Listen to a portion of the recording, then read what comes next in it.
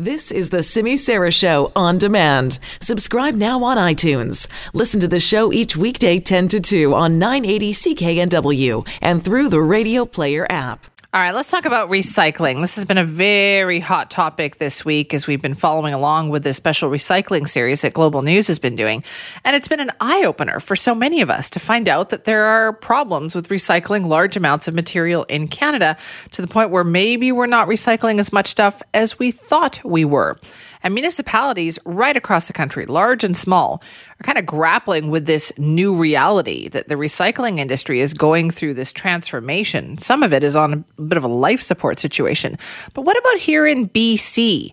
We're doing a lot of recycling here. We lead the country when it comes to the number of products and things that we recycle. But we wanted to know, does that mean that we are innovators? Are we ahead of the pack? Are we doing a better job of this? Joining us now is John Coyne, the board chair of Recycle BC. John, thanks so much for joining us. Thank you, Sydney. Now, we are so curious about this. Like, a lot of these recycling stories we've heard about have been painting a bit of a dire picture. What's going on in BC? BC, I think, probably has stepped ahead of most other jurisdictions in this country, largely because the system operates on a fully provincial basis, and that's a very important consideration. But most importantly to me, the entire system is paid for entirely by the producers of the paper and packaging that goes into the recycling system. So what kind of a difference does that make? Well, you can achieve a couple of things. First of all, you can standardize the materials across the province. So you and I, if we live in different places, we're not going to be confused by having different materials in different boxes that may or may not go into the box. And as a result, what we've got is a higher level of performance. We've got better quality of material, and everybody knows what their obligations should be and how to do recycling well. That's the first important thing. You and I won't be confused as consumers. But when we do that as well, we're going to create an economic opportunity because by having the same types of materials everywhere, we've got scale, we've got standardization, we've got synergies, and now we can create markets for those materials domestically in British Columbia. And are we doing that? Because I know the problem in other parts of the country is that they have nowhere to send their recyclables. Indeed. British Columbia is quite different that way. And again, I come back to the fact that this is a provincial program as opposed to a municipal program. So you have the scale of the entire volume of material in the province.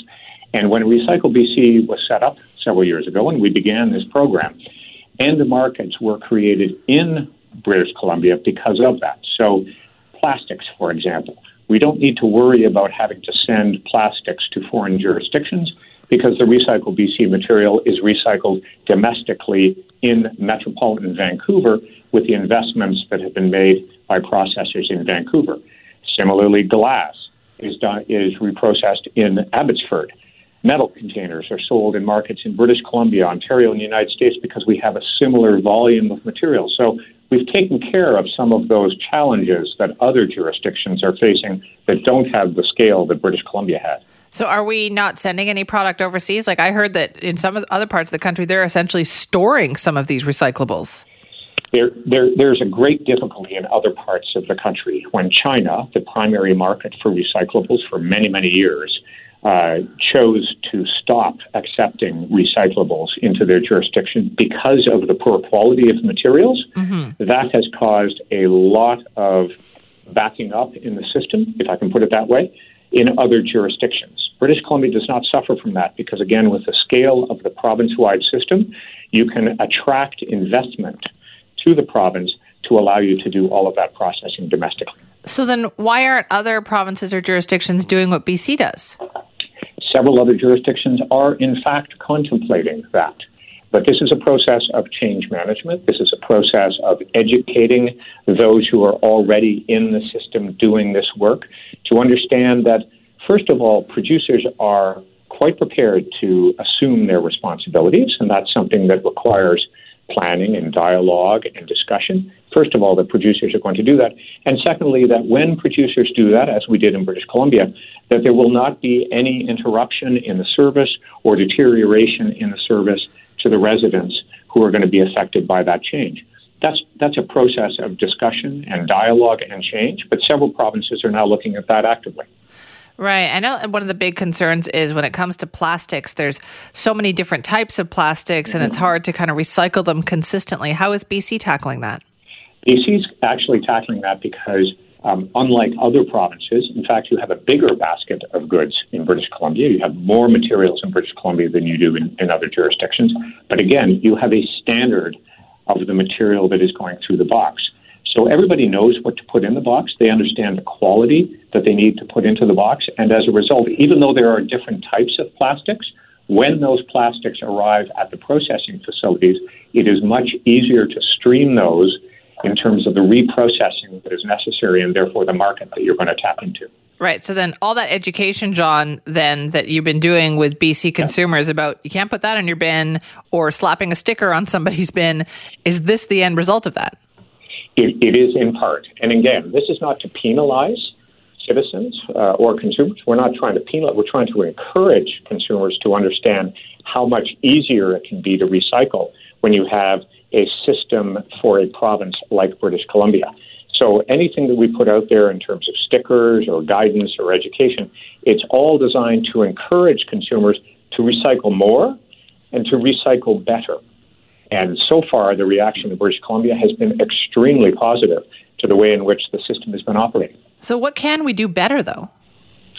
Oh, there's always ways to improve. Certainly, there's always ways to improve. And in fact, one of the things that we will continue to do is to extend the reach of the program by extending the types of material that you can put in.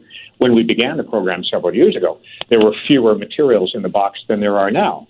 And we've worked out with the government a process of continuous improvement so that we can add materials to the box, and therefore consumers will be able to recycle more in their box. That's a very encouraging framework for how it is that consumers will react to this, but also the relief that taxpayers will feel because they know that it's not their tax dollars that are paying for these things, it's the producers that are making the contribution in this space, and we're encouraging people to recycle more and more materials. So when we hear then, John, about all these stories in the recycling industry, can we be confident that actually that's not the case in BC? We are an exception. I think you would call BC an exception. And that's a very positive story for British Columbia, certainly, but it's a very good example, in our view, about how other jurisdictions can apply the same economic and environmental principles to how they would manage their own programs. It begins with producers assuming their responsibility for this material, and then you apply pretty straightforward, we think, economic arguments to how you build programs that have scale and standards. Interesting. So then part of the problem, John, it sounds like to me, is that all these other jurisdictions thought that they could just send it off somewhere else and somebody else was going to look after it. Well, for a long time, in fact, that is what was happening. Markets overseas were quite welcoming of the material.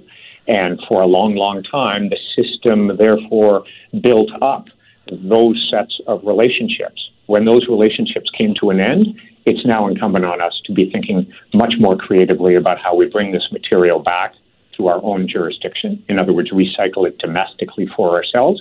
And when I say that, that doesn't mean that everything needs to be recycled in a particular province. You should be able to move stuff from, say, Alberta to British Columbia to Alberta, as long as we can have the confidence that the total volumes of material, the greatest amounts, are in fact being recycled here in our own jurisdictions. So we should not get discouraged then, and we should just keep on recycling, keep on doing what we've always been doing.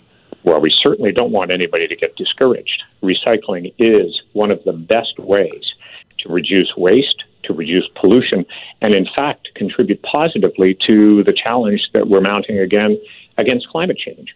The footprint, the ecological footprint and climate change or climate footprint for recycled materials is considerably lower than other materials. So if we're concerned about connecting nature and waste and pollution and climate change, recycling is a very, very capable solution for many, many materials, not just paper and plastic.